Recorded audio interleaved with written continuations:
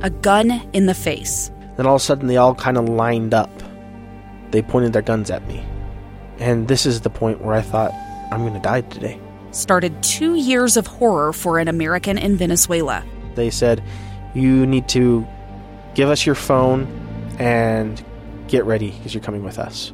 I'm Becky Bruce, and I spent a year researching and piecing together Josh and Tammy Holt's story about their ordeal in a notorious prison. That's when everything started to turn bad. We had another pound on the door. Boom, boom, boom. And there was the police once again. You can binge all of the episodes of Hope in Darkness on kslpodcasts.com or wherever you get your podcasts.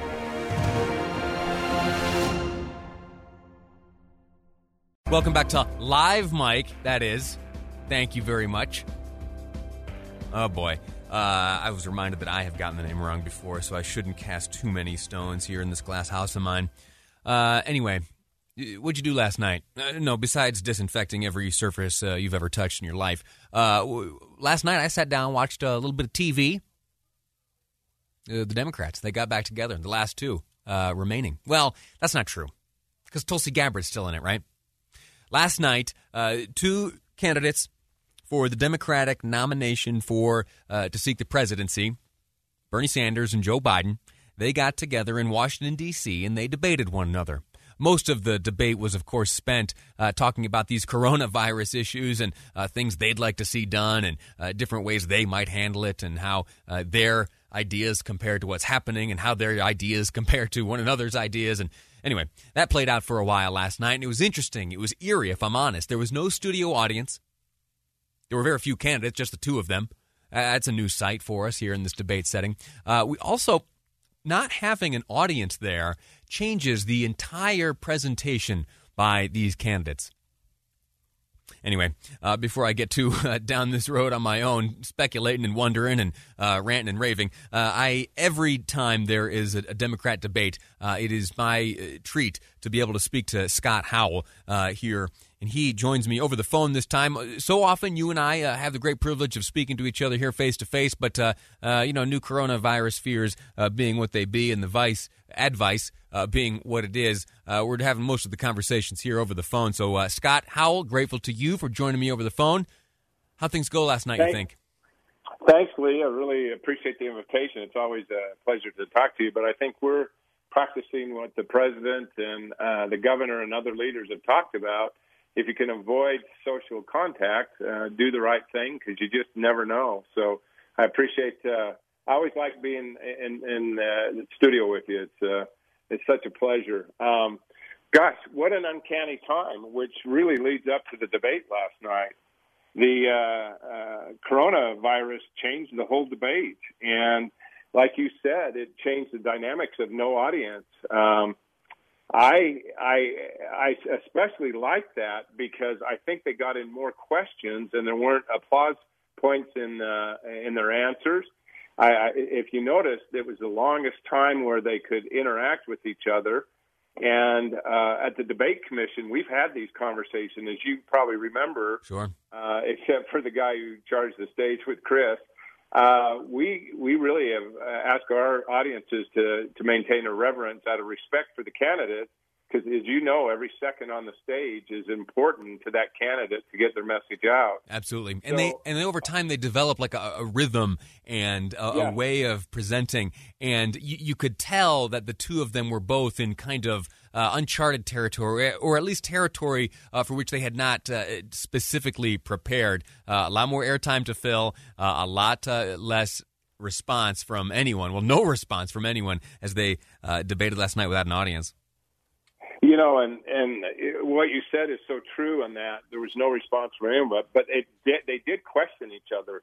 And actually, I thought that was a good thing where Sanders called the vice president out. And he talked about the bills that the president had been supporting.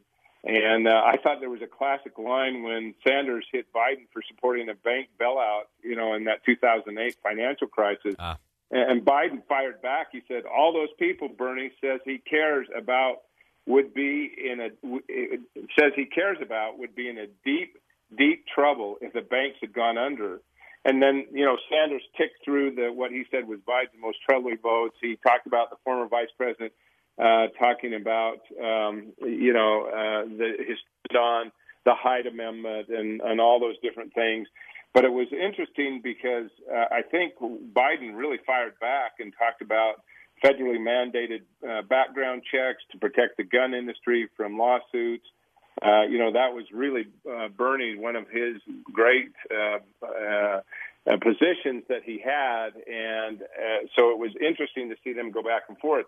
And then all of a sudden, Cuba, China, Russia come into the equation. Yeah. I mean, we're all kind of sitting there.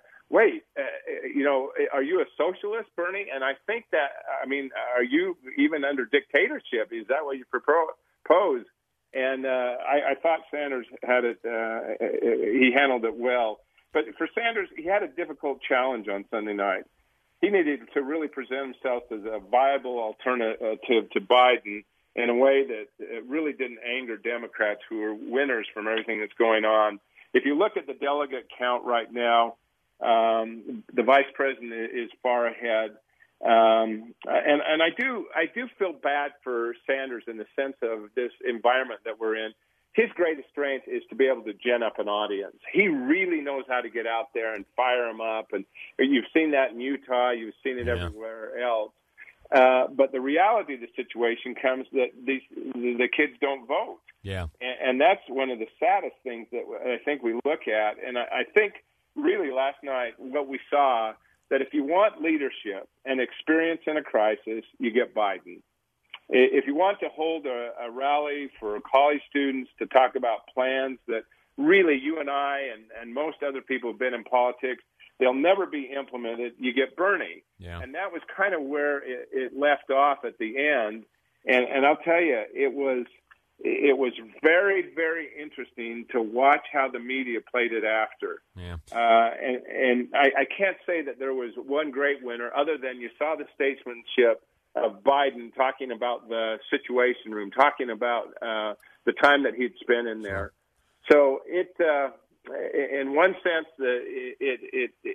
I don't think it catapulted either candidate forward, but it did show a mighty strong presence of a statesman with Biden on the stand. Scott, we're going to have to leave it at that. I'm grateful to you for joining me. Scott Howell, my guest, looking back on last night's Democratic debate, which was played out under different circumstances as we around the world respond to this coronavirus stuff. It had its impact last night on the debate in terms of topicality and also in terms of format. No audience. The candidates were placed very far from one another, and you could feel the impact of this coronavirus on that event. Scott, sir, grateful to you for your time. Thanks for dialing in. Hey, thanks a million, Lee. And to everyone else, be safe out there. Follow those guidelines. You know what? Let's don't have it happen here in Utah. That's the way. Lee. 100%. Thank you, sir. Before we move on to a new topic, I do want to say we may have learned something last night, and I'm sorry I didn't get to this before we let Scott go there, but Joe Biden last night made an inference as to who he may select as a running mate. If I'm elected president, my cabinet, my administration will look like the country, and I commit that I will, in fact, I'll pick a woman to be vice president. Bernie Sanders said something similar. For me, it's not just nominating or a woman.